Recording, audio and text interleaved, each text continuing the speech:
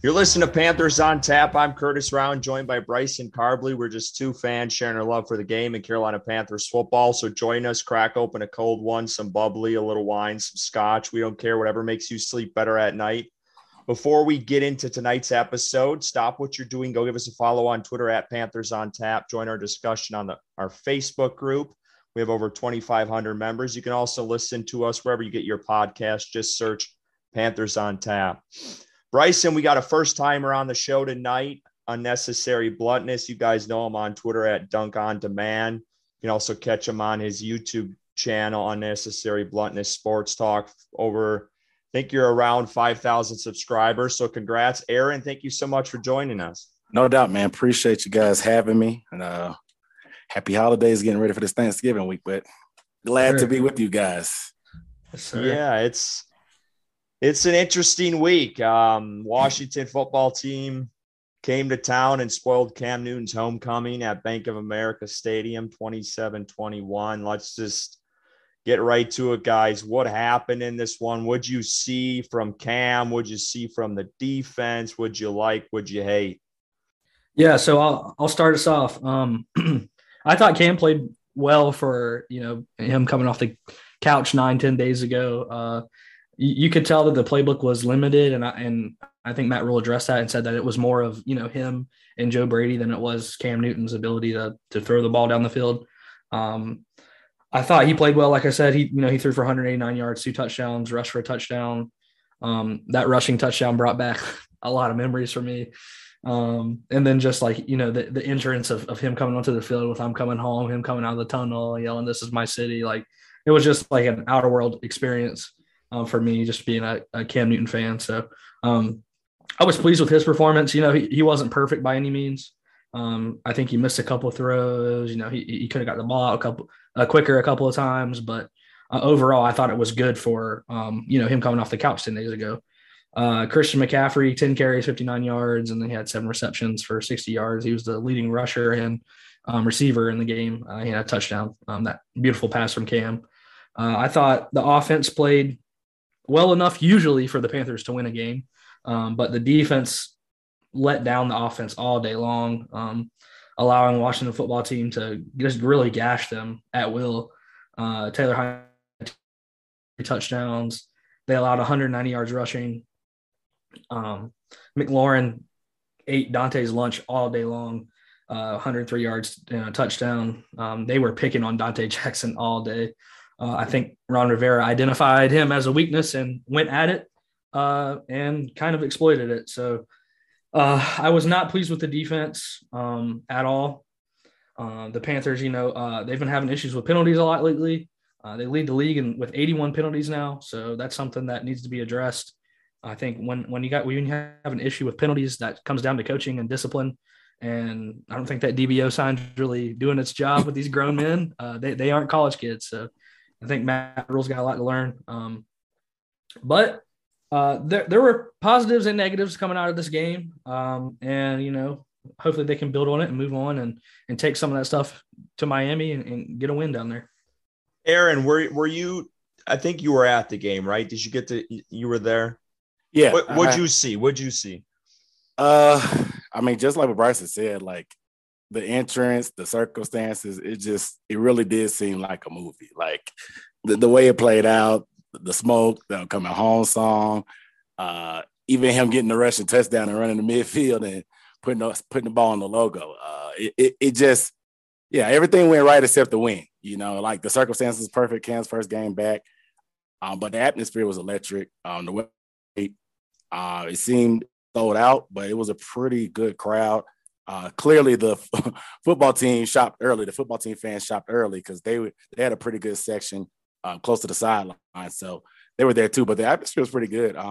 It was a pretty good game to experience in person. As far as exactly what happened on the field, just piggyback. Bryson said those penalties, man, they hurt, and some of them were kind of questionable, like the Burris penalty. Where the shoulder, it really was a shoulder. He put his shoulder on the ball. Like it doesn't get much cleaner than that in this type of in 2021 in football.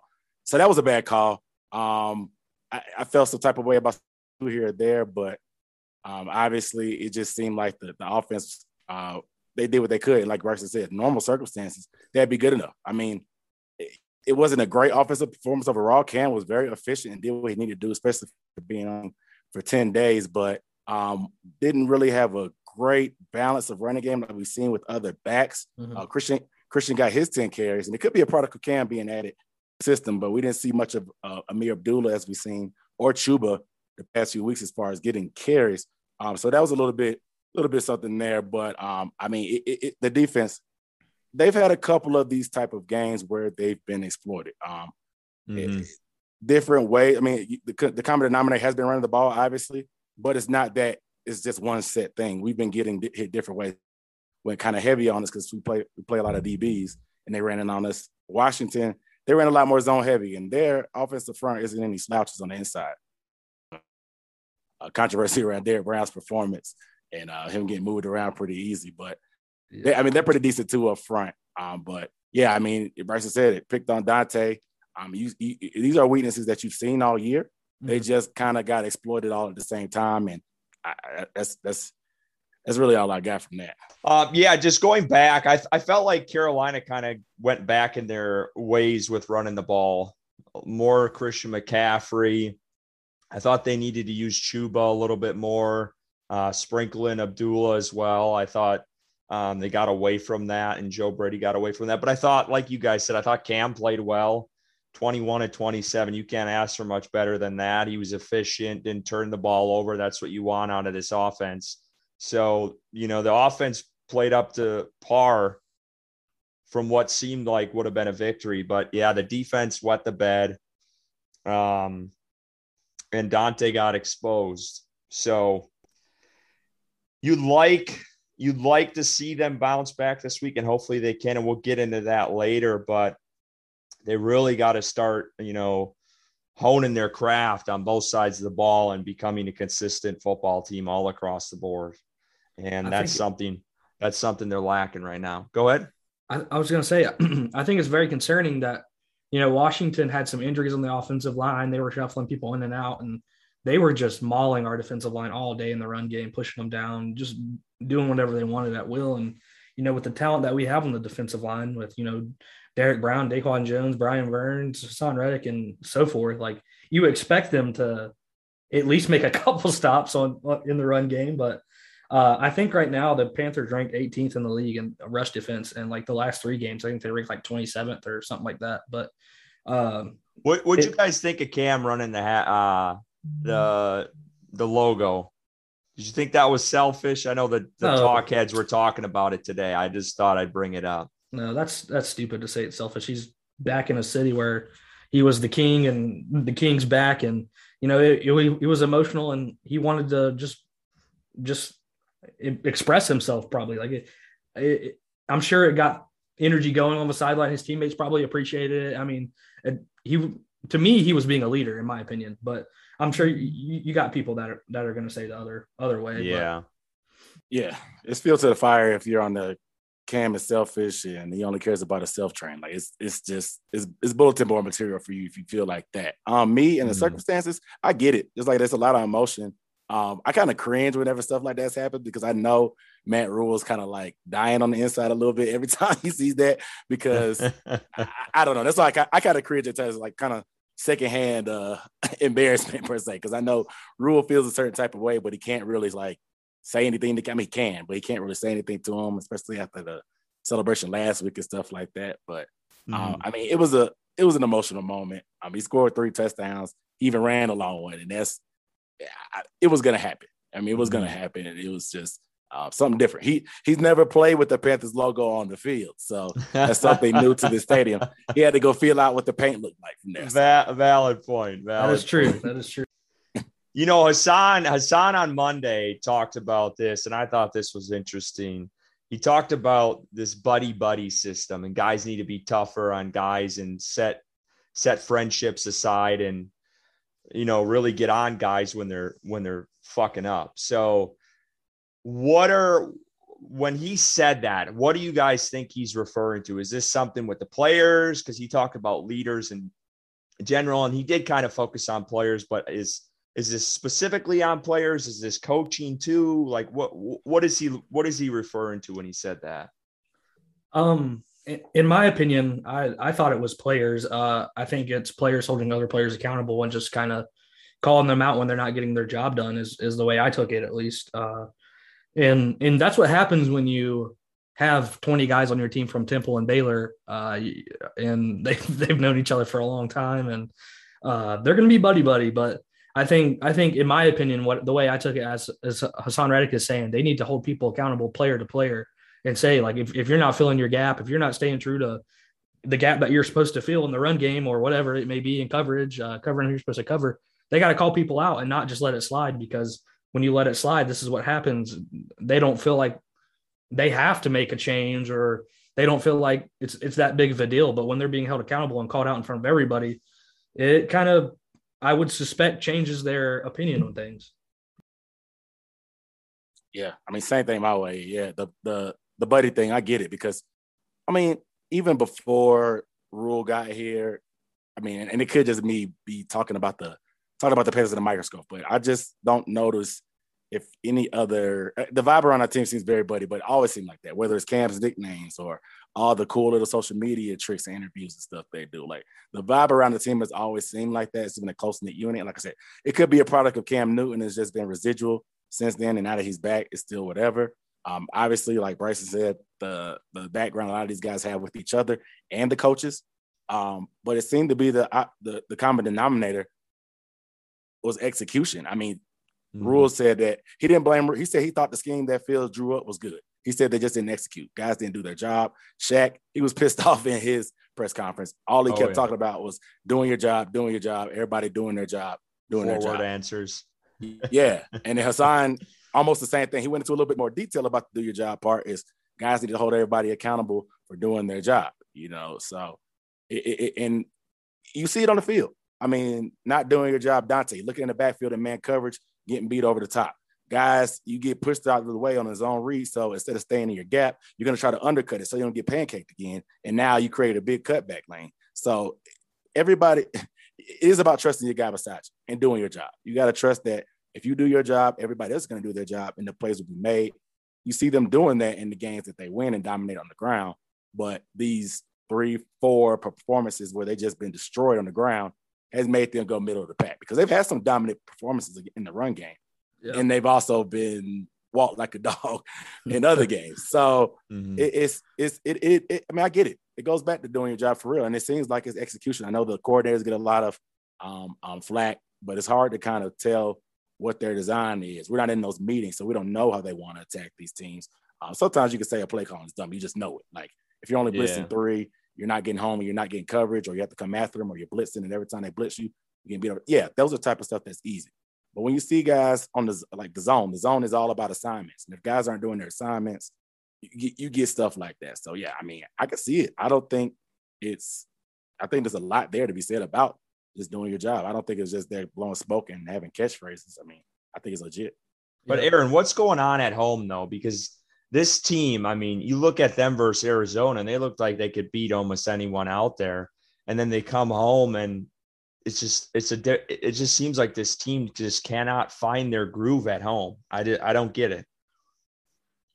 Yeah, I mean, you think that home stands are a lot easier because of the routine, but sometimes it can get a little bit too messy, I guess, because of routine. Like I said, tickets and all that stuff. But some of these previous games, I mean, if you want to put the crowd into it, it's been an overlap until this game. Obviously, when Cam came back, the Eagles game comes to mind. The Minnesota game comes to mind, where it was more of the opposing fans than the other ones. So the advantage is almost neutralized.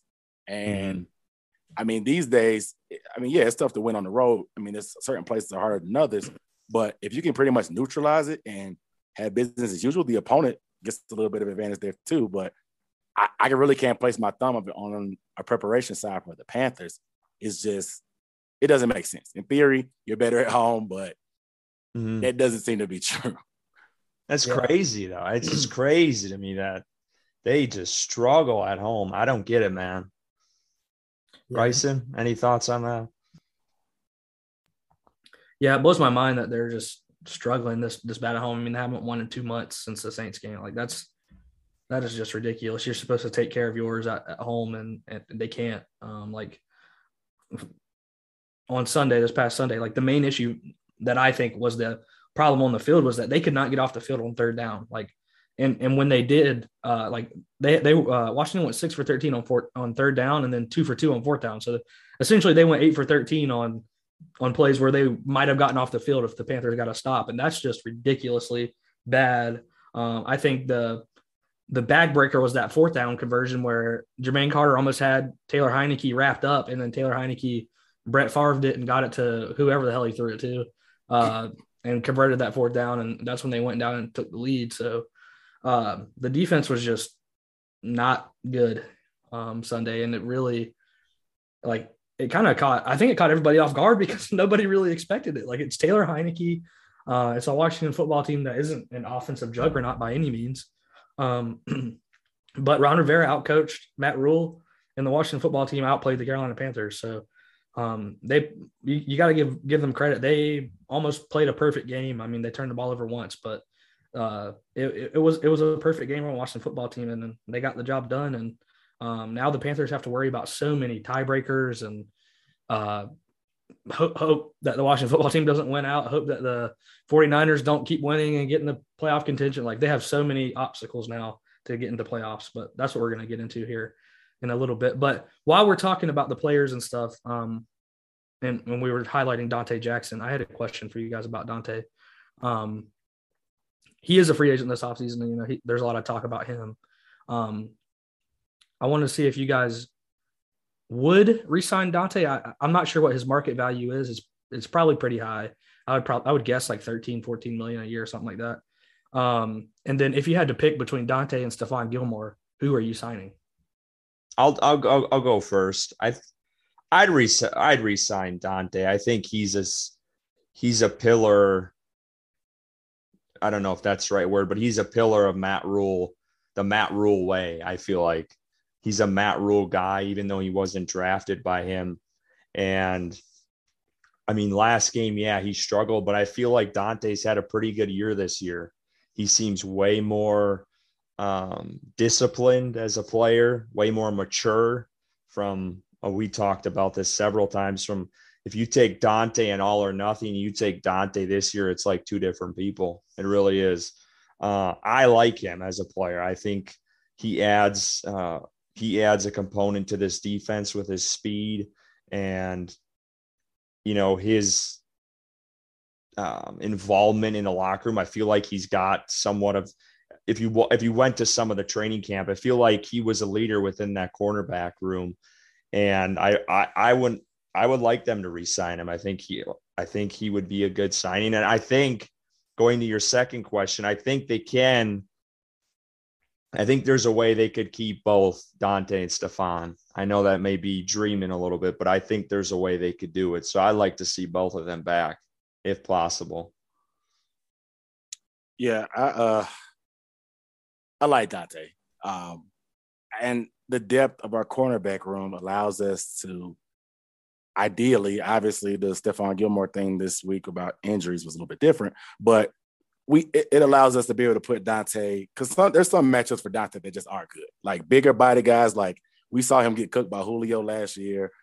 Maybe if we play guys like, who knows, other big receivers, like maybe a Mike Evans and stuff like that, we've seen him get beat by Mike in the matchups too. He's not that good. But if you put him against a speed guy, a shifty guy, typically he's pretty good. He's good at the deep ball typically. When he's not looking in the backfield, he has that speed. He has the attitude that he brings that a lot of players on this team, on defense, doesn't really have. He's very confident in himself, no matter how little that he may seem compared to other people. And he's been active in the run game this year. This is something that he's really, really added to his repertoire. I don't know how you can say it. I mean, but he's been laying the wood, not just on receivers, which he's been doing, but he's also been setting the edge of the running game. A lot of the times these running schemes try to funnel running backs on the edge and have one-on-one with the corner, but he's been standing tall a lot of those times. And it's paid off, but I think it's tough because you have so many other pieces. You have the CJ Henderson project. I'm definitely signing Gilmore first, but can you do both? That's the tough part. We heard about Boye being on the trade market, which shows me that they're probably going to extend Dante. And like you said, he's on brand. He's part of the Matt Rule brand.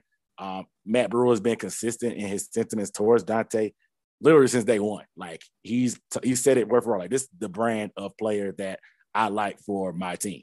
And so Matt Rule blows a lot of smoke also, but I think you can actually trust him on this one because he's gone out his way to do it. Usually he doesn't really go out his way to do it, but he's done that. And I think he sticks around. They got to get creative though, but I think he sticks around. Yeah, I think them making him a captain this year kind of says a lot too about how Matt Rule feels about him because he wasn't a captain ever before. And but yeah, he did take the step, I think, maturity wise this year, maybe over the past couple of seasons, and kind of take the lead in the locker room somewhat. But I don't know, man. I think if it were ever to come down between like Hassan Reddick and Dante Jackson, I think that's a pretty easy decision for us to choose. But I see it hard for them to be able to keep everybody. And I think that if they have to choose between Gilmore and Dante, I think they let Dante walk. I don't know if Dante is going to command more than Gilmore will, but if I had to guess, it'd probably be around the same. But I think Gilmore with this draft of J.C. Horn, and then they traded for C.J. Henderson and AJ Bouye, and is AJ Bouye under contract next season? He is, right? One more year. And one more year. So I think they're set up to let him walk. I don't think that he's going to be necessarily a high priority, in my opinion, for them. But I think if they can get it done, they will. But if not, I don't think they're going to stress about it. And I think that they're going to try to, maybe make improvements in other places. Because like we said, the cornerback room is one of the deepest rooms on the team. And they have pieces to be able to allow that to happen. So I would like for him to be re-signed, sure, but I just don't know if that's going to happen. You got anything else on that, Curtis? No, I'm ready to move on. I wanted to bring up something, and we were all at the game, and this was one thing I was cheering for, and maybe I kind of, I don't regret it that I did it, but I was cheering for Joey Slye to kick field goals. I really was. And that was an element of the game. We all know what happened with Joey this year, but things got a little heated this week with fans. He put on Instagram a photo of him kicking a field goal, and he said, "I'm back." And it seemed like it was maybe a shot at Cam Newton. He later clarified and said it wasn't, but I just want to get your guys' thoughts on it. Were you butthurt over it? What'd you think of Joey? Like I said, I was literally cheering for him to come on and kick because I thought he would miss field goals. And Ron Rivera called a timeout when I felt like they could have kicked one deep. So I just want to get your thoughts on Mr. Slye. Yeah, I thought it was clearly a play at the game in Arizona when Cam yelled, "I'm back." I mean, it was clearly towards that. And I don't know if it was necessarily, a bash at Cam Newton, but he's Joey Slye. He's been cut from 40 different teams, and there's only 32 teams in the league. He misses field goal after field goal after field goal. And of course he comes into Carolina and makes all of his field goal kicks and PATs, but he has no room to be making posts like that. I mean, he was cut for a reason. He was bad. He was a bad kicker. And Zane Gonzalez has come in and filled his position very nicely for Carolina. But yeah, it's just irritating to see things like that. And I don't think Cam Newton's worried about it at all. I don't think it bothers him at all, but it's just annoying for fans to see. And you just kind of move on quickly from it. Aaron, you going to waste your time with Slye?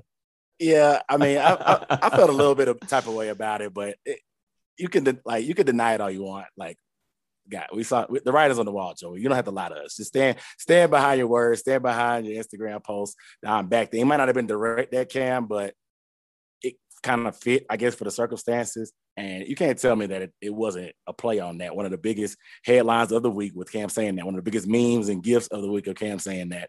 You can't tell me that wasn't the case. Whatever. Mm-hmm. But like you said, he doesn't really have a leg to stand on. This is your second time. Like, this is your second time playing this. and you're not even in our division. So that tells a lot about your status as a kicker in the league. This is what, the third team you kicked for this year? Fourth, maybe? Because it was Houston, Carolina, San Fran. Yep. And San Fran and then Washington. Like, come on, man. Like, this, what is it, week 11? You've been on 14. Like, all right, let's be for real. So, I mean, it's the kicker. So, and if you win, you could do stuff like that. So it's just like, all right, whatever. It's Joey. We may see him again this year for all we know. And he may blow some kicks in that game. The way, yeah, for God's sake, he made a 36-yarder and a 29-yarder. Like, come on, dude. Those and they weren't. All three of us in here might make those damn kicks. Right, come on. right. And they weren't close either. Like, it wasn't like right down the middle. It was like they were almost like they were on the edge, most of them. So like, he's just blowing smoke, man. It's just talking his crap. But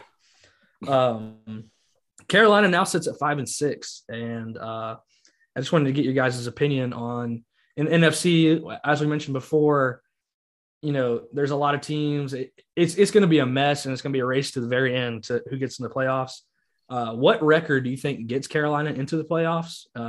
You know, based off of the tiebreakers with the Eagles and the Vikings and all that. And I mean, do you even still think that this is a playoff team right now? I don't. And to be honest, I believed until last week. And it hates for me to say that, but I lost a lot of hope after last week's loss. Not just because of who it is. I mean, the football team, we saw them beat Tampa pretty handily. I mean, they dominated defensively, and like they really had Tom Brady in a blender at times. But and to me, it's a week-to-week league. Like, you can get beat by anybody if you can run the ball and whatever. That's why the NFL is so great, in my opinion. There's a lot of parity in the league. But that really hurt just because I thought that was one of the gimme games. I mean, I was looking back, I was like, 9 wins can maybe get us in. I was like, football team, Falcons, Dolphins for sure. And I think we could I predicted we were going to sweep the Saints in preseason. So I think that was there too.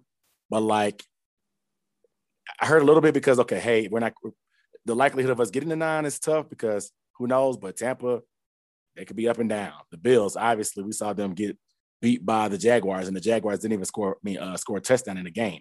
And then they get ran all over by the Colts this week. So it's like, you don't know what you're going to get from a week-to-week basis from teams. And it's tough to say. And now 8 wins, 8 and 9 may get you in there. You know, it's the way this NFC looks. It's a mess at the bottom. And every week is going to keep changing. But this seemed like a gimme game. And with Cam getting the rest off at situational football and getting more experience, like his numbers, he was efficient as hell. It's just from a situational basis, he said himself, the guy to have it and the 2-minute drills is just not there. And it's not really him. I mean, it's been 10 days. Those are the type of things that take rhythm.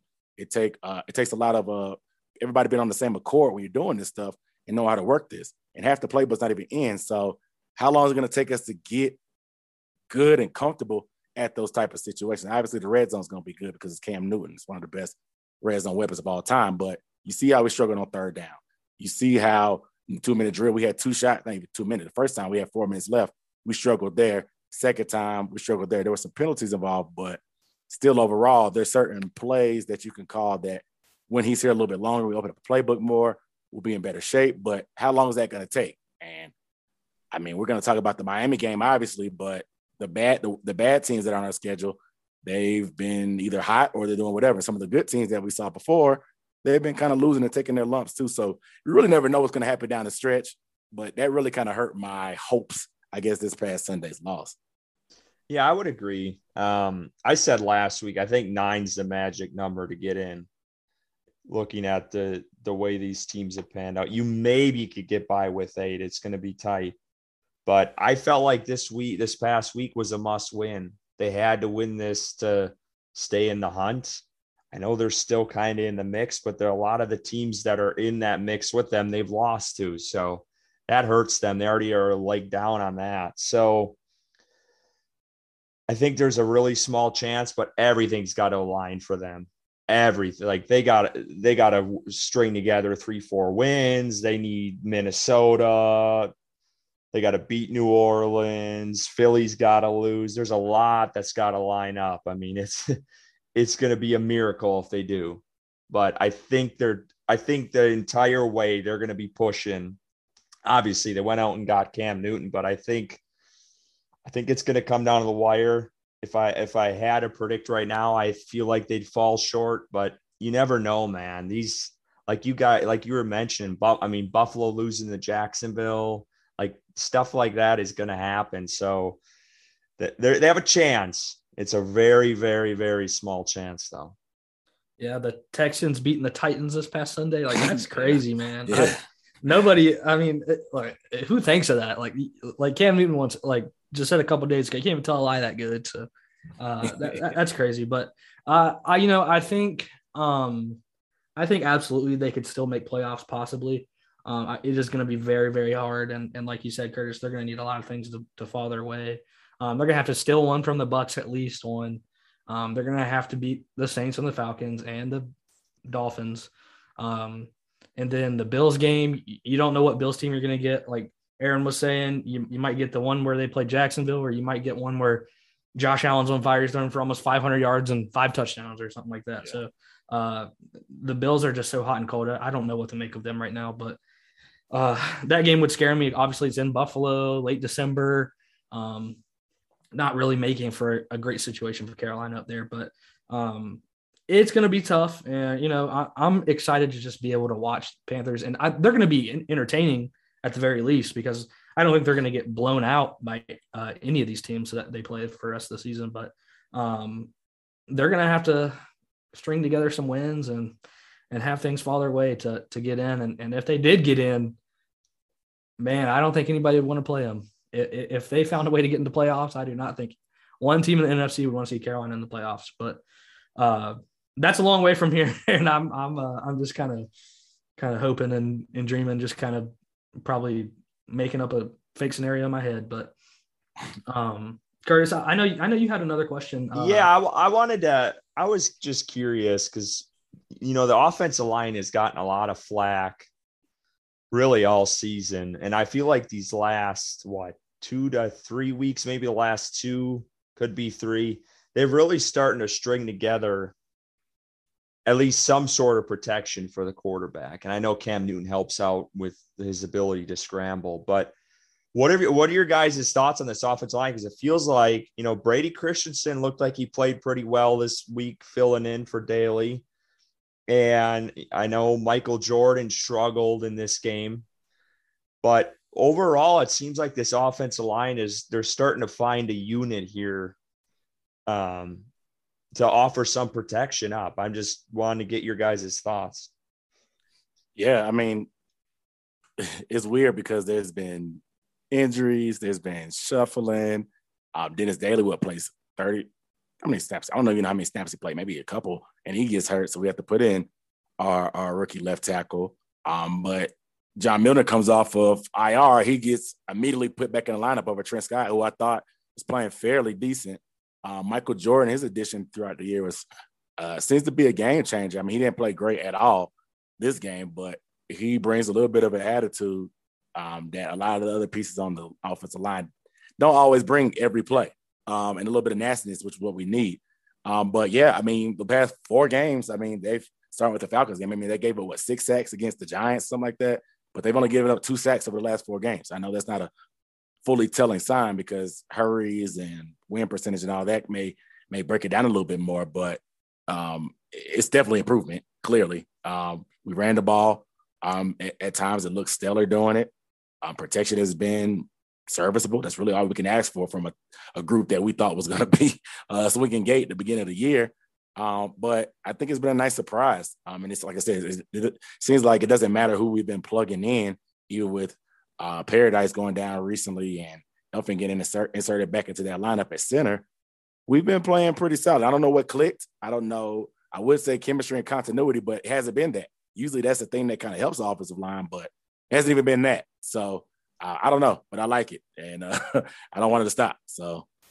Yeah, you mentioned Elflein. A lot of people have shit on him, and he has been looking real good at center. Yeah, that's his natural position. I mean, that's what he was drafted to be. And I don't know what happened in Minnesota. I think they drafted a center every year after they drafted Elflein and moved Elflein to guard. But I mean, his rookie season, he was very good at center. I think they drafted Bradbury. Was he from State? Yeah, Gary Bradbury. Yeah. Yeah. So I mean, that's his natural position, and he's been good there. I'm not sure, why he's been playing guard, but yeah, the Paradis injury allowed him to move back to his natural position, and he's showing. I think Paradis has gone. He's a free agent this upcoming offseason, so I think they roll with Elflein and let Paradis walk. But yeah, the offensive line as a whole, it's definitely made improvements throughout the season and up to now, and I think it's a serviceable offensive line. It's definitely not a great one, but it's definitely not as bad as the offensive line we're going to be playing against Sunday. Miami's offensive line is by far the worst in the league. So, it's almost like it's like you got five of me out there blocking for Tua, but yeah, and Taylor Moton, obviously solid right tackle, one of the best in the league. Brady Christensen, like you said, Curtis came in. I think he had like 26 snaps. Moton had that costly holding penalty in that game too, man. Yeah. I feel like he's had a few of those this year where it's at the wrong time, man. Yeah, it happens. But he's made way more good plays than bad plays. So heck yeah. So you just it happens. But Brady Christensen came in. I think he played 26 snaps and allowed 0 pressures and 0 sacks. So he played good at left tackle. You think he gets a start this weekend? I hope so. Statistically, the highest graded left tackle in college football history on Pro Football Focus plays good at left tackle in the NFL. I don't know what the deal is with this coaching staff wanting to put players where they didn't play for most of their career, especially in the offensive line. But I hope he gets another shot at left tackle, because I think it's, imagine where he would be if he started left tackle week 1 to now. Like, where would he be right now? We would know if he's legit or not, first of all, and he could have, worked through some of those growing pains in the NFL instead of, him maybe getting it'd be his second start, I guess, right? Because he started one other game or something, but he started one other, yeah. But yeah, it's just I don't get the decisions sometimes by this coaching staff, but Pat Meyer's done a good job, I think, overall with getting these players, because obviously, like Aaron said, it's not really continuity because they've been shuffling a lot, but I think Pat Meyer's done a good job coaching them up and just kind of making the most of what we have. Bigger picture though, like the Elflein thing literally was the best thing that could have happened. Like, okay, the reason why they put him at guard is, I think he always was a backup plan at center anyway. But the reason why they put him at guard, because Paradise, he played solid last year and you're paying him a lot of money. So you kind of got to play him there. Did we know that Elflein was going to actually be, and I think that we're so amazed at why he's playing that good is because he was so horrible at guard. It's like, why were you probably would have been a better backup center than starting guard. It helped this team more. Like, literally, you not being on the field would have helped us more. But the fact that we have, the Irvin contract is bad too, but we have both of these guys, which seem like, we just paid 2 trash offensive linemen who don't need to be on this roster past this year, X amount of dollars through X amount of years. But now, Paradis, like you say, he's not coming back. This is his second major injury. He was coming off an injury when we signed him in the first place. And so now he's towards ACL. I think he's gone.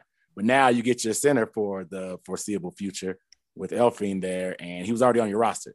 Instead of having to eat some dead money and cut him or have him on the bench making $7-8 million next year, now he could be a starting center. What is his contract? What is he making right now? Do we know that off?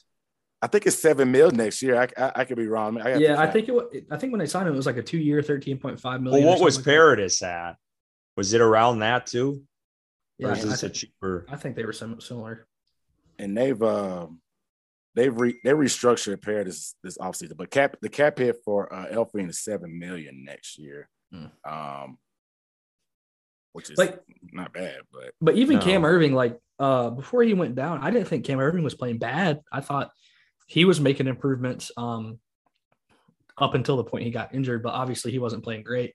But if Christensen continues to play like he plays, obviously Christian will be the starter, and Irving is, I guess, good depth, but the contract doesn't warrant him being a depth piece. Obviously the contract is a starting contract, but at worst he's good depth. Yeah, I just feel like I get the fan frustration because I'm one of them why they didn't start Christensen earlier, but I just feel like he really was not ready. And I get it. People want to be like, well, trial by fire, put him in there. It can't get much worse. But I really think it would have been even really, really freaking worse if they would have had him in there starting the season. I think Cam Erving played serviceable at times, if that's the right word. And then there was other times he just looked god awful. So yeah, it's one of those things where would Christensen be right now? I feel like we'd all be asking that if he started week 1 and played his way through, but hopefully they found him and Matt Rule will trust him this week again. But it just seems like, it doesn't seem like Matt Rule wants to start him. I don't know. I just feel like he's hesitant almost at putting him at left tackle. Ready either. Yeah, I think he agrees with you that he doesn't think he's ready. And I didn't think he was ready earlier in the year either. Solid game there. As a rookie, it's about consistency. Like, can you do this on a week-to-week basis? Yep. Yeah, you did it this week against – I don't even know the guys that were playing on the edge for Washington this week without Young and Sweat. So that's well and good, but can you do it? I mean, and I don't even know where the next test is. When is the next big-time DN that we face? I don't know who Miami has on the edges, but it doesn't seem like there's going to be – Saints maybe or the Bucks. Yeah, so, I mean, this would be a good time to get him in there and start him if that's the case. I mean, if Bailey's hurt, I think he's definitely the guy because your only other option is Trey Scott, maybe, when you've been hesitant to put him at left tackle all year. And then I don't know what Cam Erving's injury status is, when he'll be back or whatever. I know he's on IR, but I don't know when he's eligible to return. Did you guys get a good look at John Miller? I didn't notice much from him in the game, but I was kind of confused why they went back to him. Because I thought Scott was playing decent. Matt Rule loves John Miller. He is Johnny Miller. He's always calling him Johnny Miller, saying he's one of the toughest dudes he knows. And just Matt Rule loves him some John Miller. And he did play good, I thought, at Washington, versus Washington. But I don't know. I think Matt Rule just likes him better and feels more comfortable starting him. And the main thing with John Miller is that, he plays some good games, but he's just – he'll play a couple good games, then he has like one really, really, really bad game, and then like plays a couple good games, one really, really, really bad. Like he just needs to work on his consistency and being able to week in, week out perform at a high level. So I think that's what was the situation there.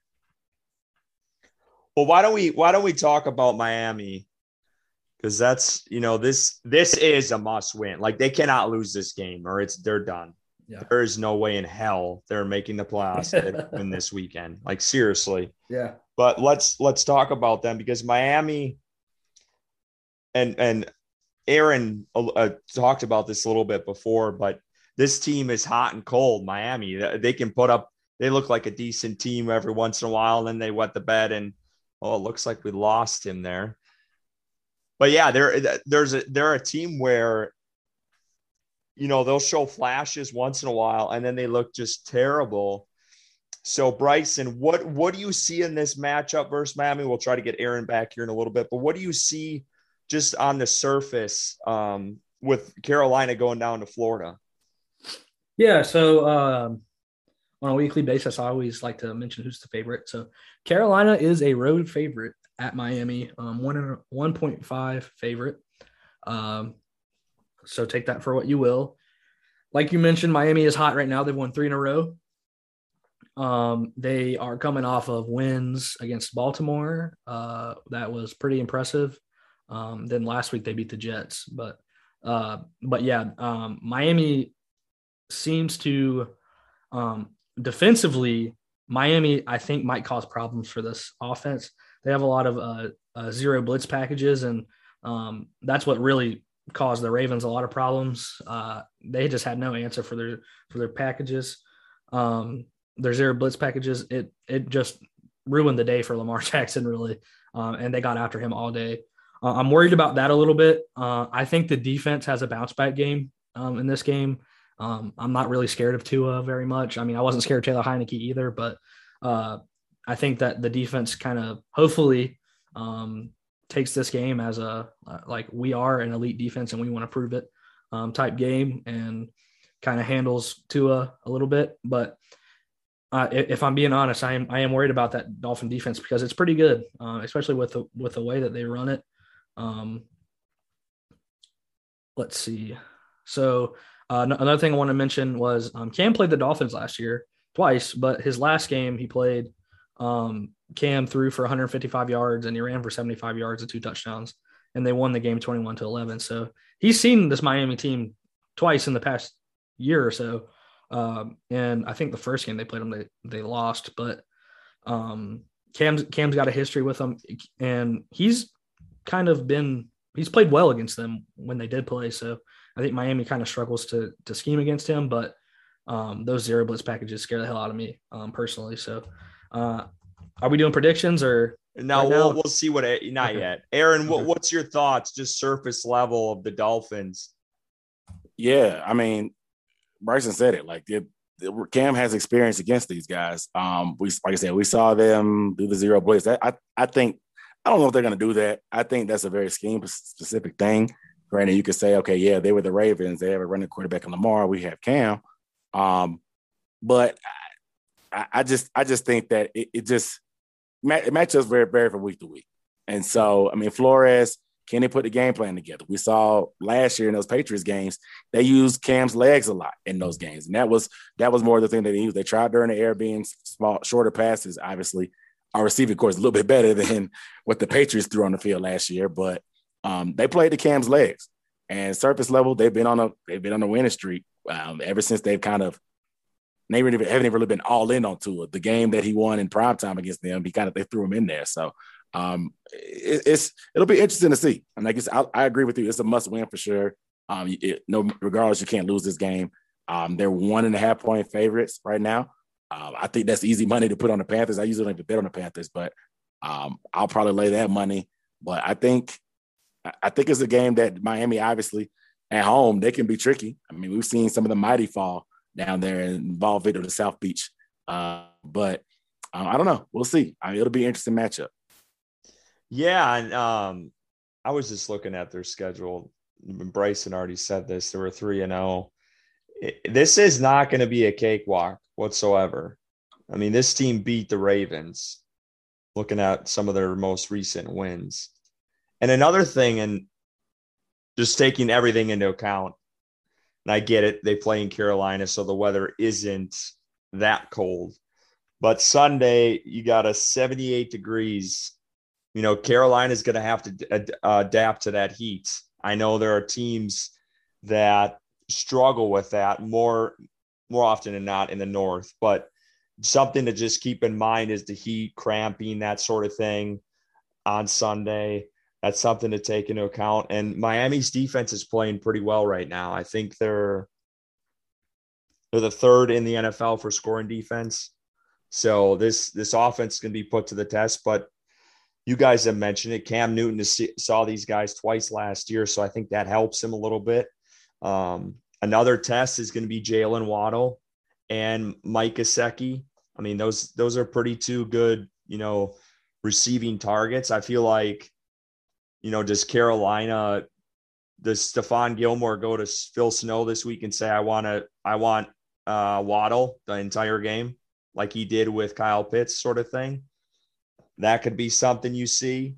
I feel like Gesicki's going to be a good test for the linebackers for Carolina, because he's a pretty good tight end. So that's something to look out for. And then you got Tua. I feel like he's been battling injuries this year and he's hit or miss. I mean, what Tua are you going to get? So I feel like that will help this defense. But again, I think Carolina is going to have a bounce back. The way Shaq Thompson looked in his press conference, that defense is going to come out with some fire on Sunday. There's no way in hell. To the media, man. There's no way in hell. Because that's like every week though. Like he's not normally as grumpy as he was in that. He was grumpy meeting, though, man. But or in that press conference. But like every time I tune in, like Shaq Thompson talking to me, he's like, "All right, you got a couple minutes. All right, you got 2 minutes. I got kids. All right." Like he's just like snappy, like wants it done quick and out of there, which I don't blame him, man. He's been working all day and then he has to talk to the media. So, but yeah, he was not in a good mood at all that last one. It was. That's good though. They should be, man. That defense should have a fire under their ass this week. Seriously. Yeah, you're right. Yeah, I think this is the week that, since they have a bad offensive line and Tua being a little inexperienced. I think this is the week we go back to the typical Phil Snow that we've seen, bringing a lot of exotic blitzes.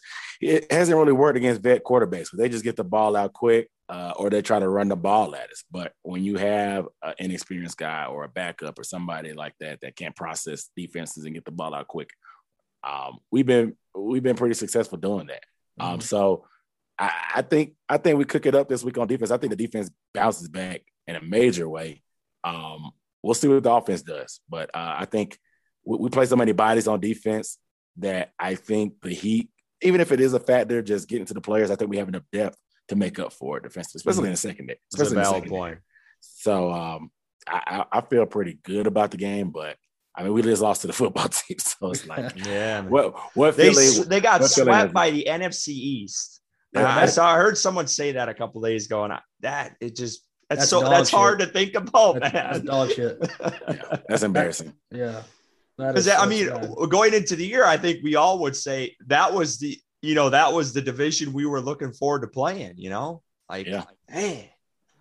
But why don't we get to predictions? Let's get to predictions. Yeah, and I was going to mention, I hope Stephon Gilmore gets to play more of a full package of plays and he gets on the field more. I think he said that he was getting to the point of being able to do that. So I hope that they get him on the field more. I think this is the week it happens. Yeah, I do.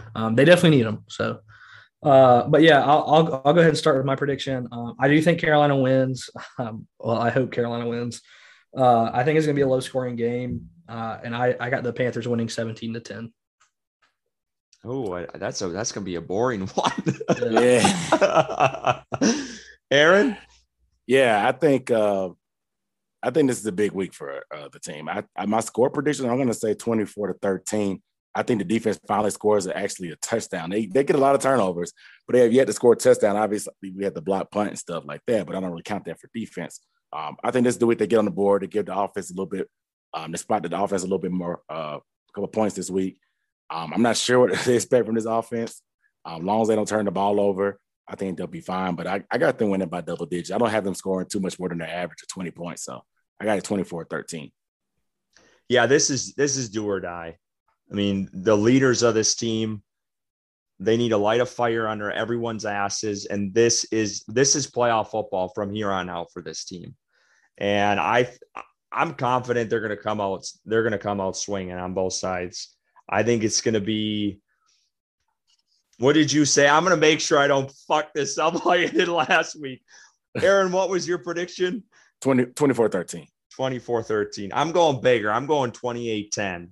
I think this defense is going to hold Miami.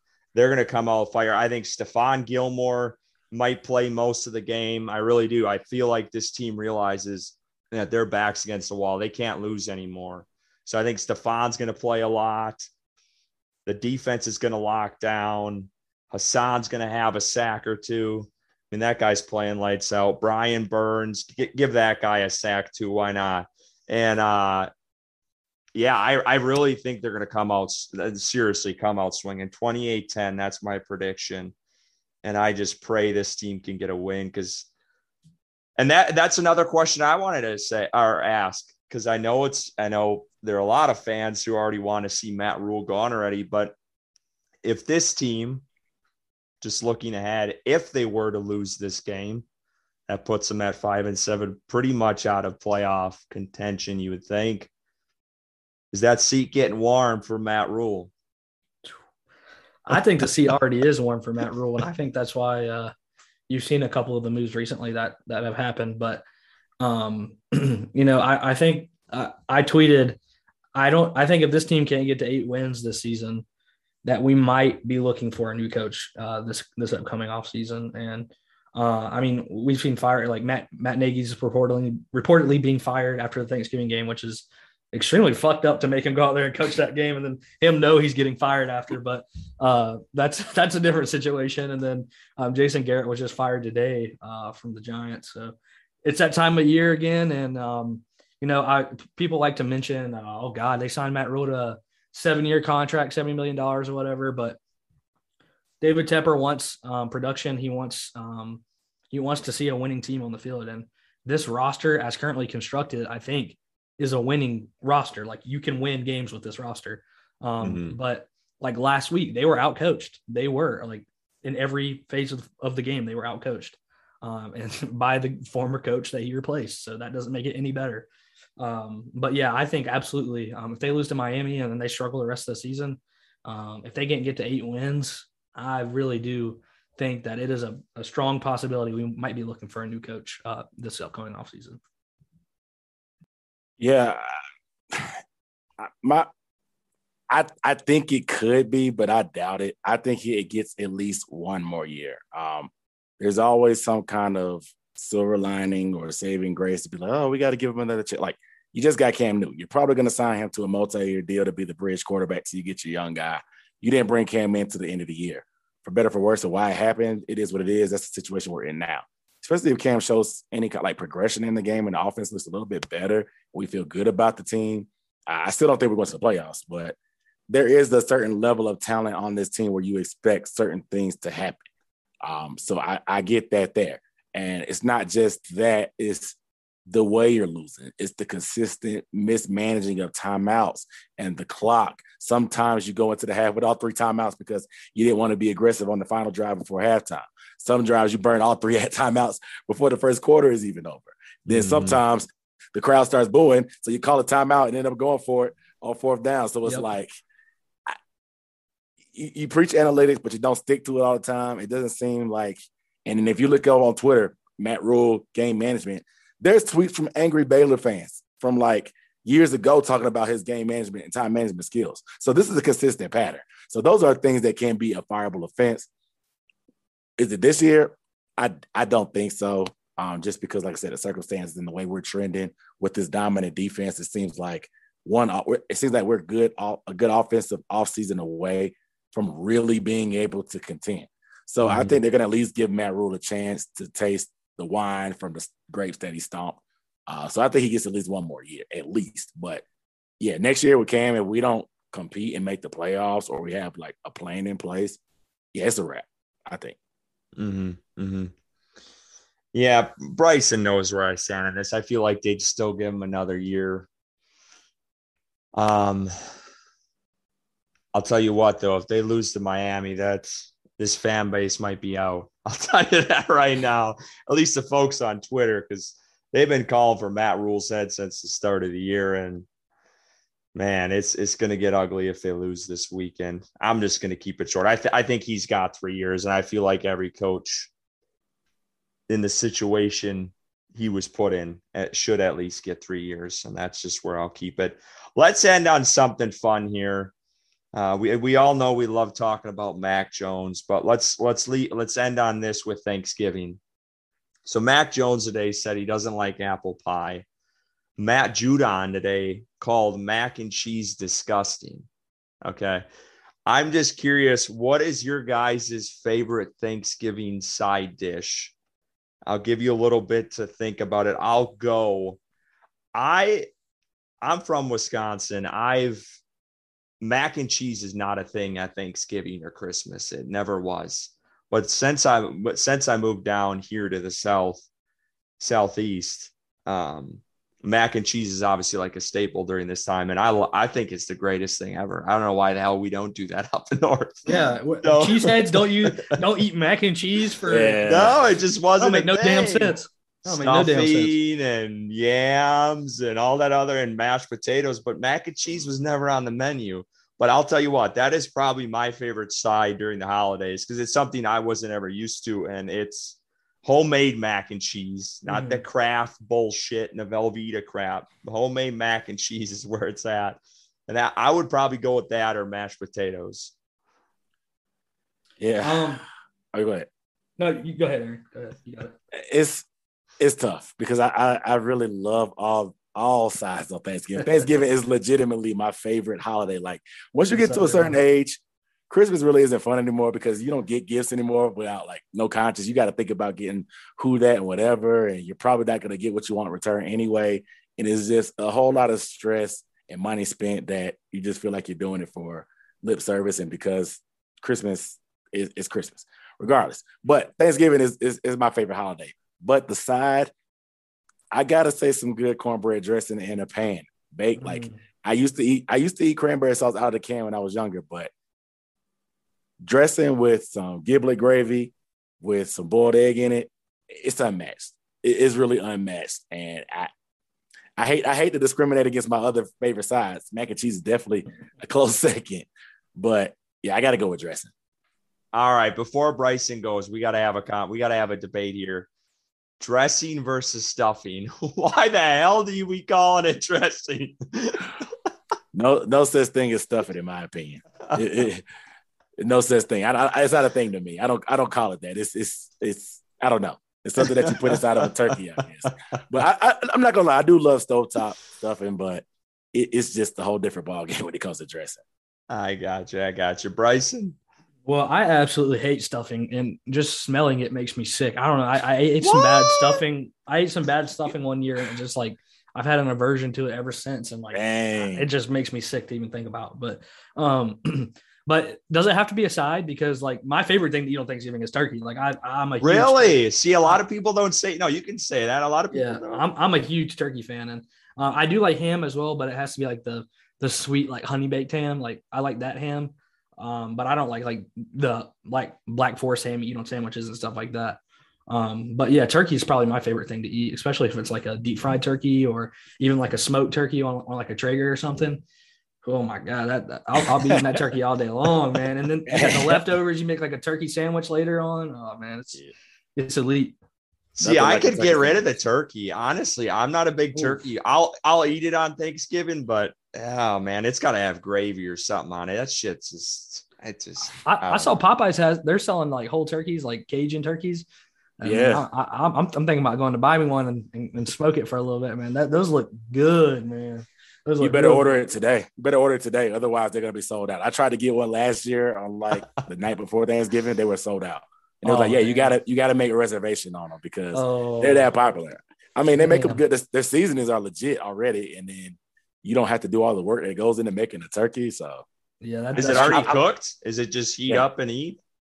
Yeah. Huh. Yeah.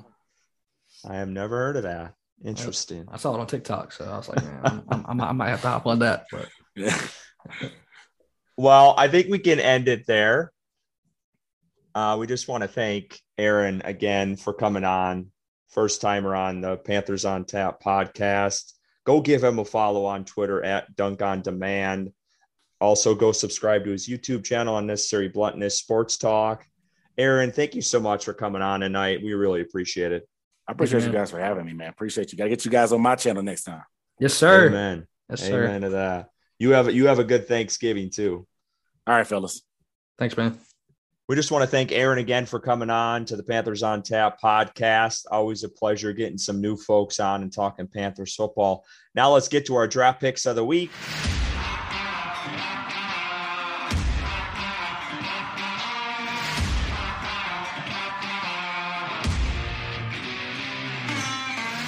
All right, Curtis, I will start us off.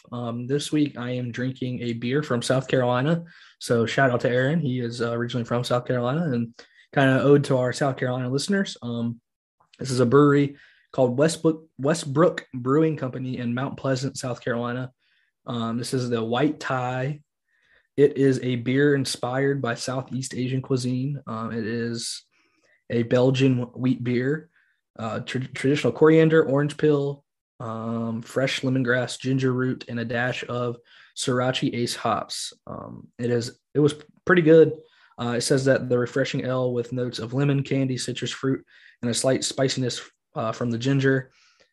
It was, like I said, a good beer, and I would drink it again. I've never had this brewery before or heard of them, but I got this at Lowe's Foods. So if you are interested, go pick it up and give it a try. That sounds good. Where is that from again? Where in South Carolina? Mount Pleasant, South Carolina. Mount Pleasant. Yep. Well, it's the holidays, or we're getting close to Thanksgiving. So I had to bust out some wine again. And this week I'm drinking Sunkist Sangria from Childress Vineyards in Lexington, North Carolina. It's really good wine. It's a white wine. Sweet. I think you would like this. It's kind of got like almost, it's not like a champagne, but it's got a little fizz to it, just a tad.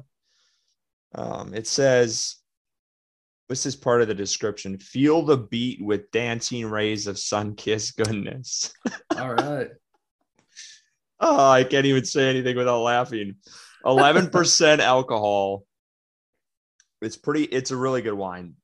The bottle here is gone, so we definitely liked it over at our household. But yeah, it's a good wine. Give it a try. Childress Vineyards has got some pretty good wine, and their tasting room, or whatever you want to call it, it's really nice. It's pretty big. So go check them out. That's in Lexington, North Carolina. Again, Sunkist Sangria from Childress Vineyards.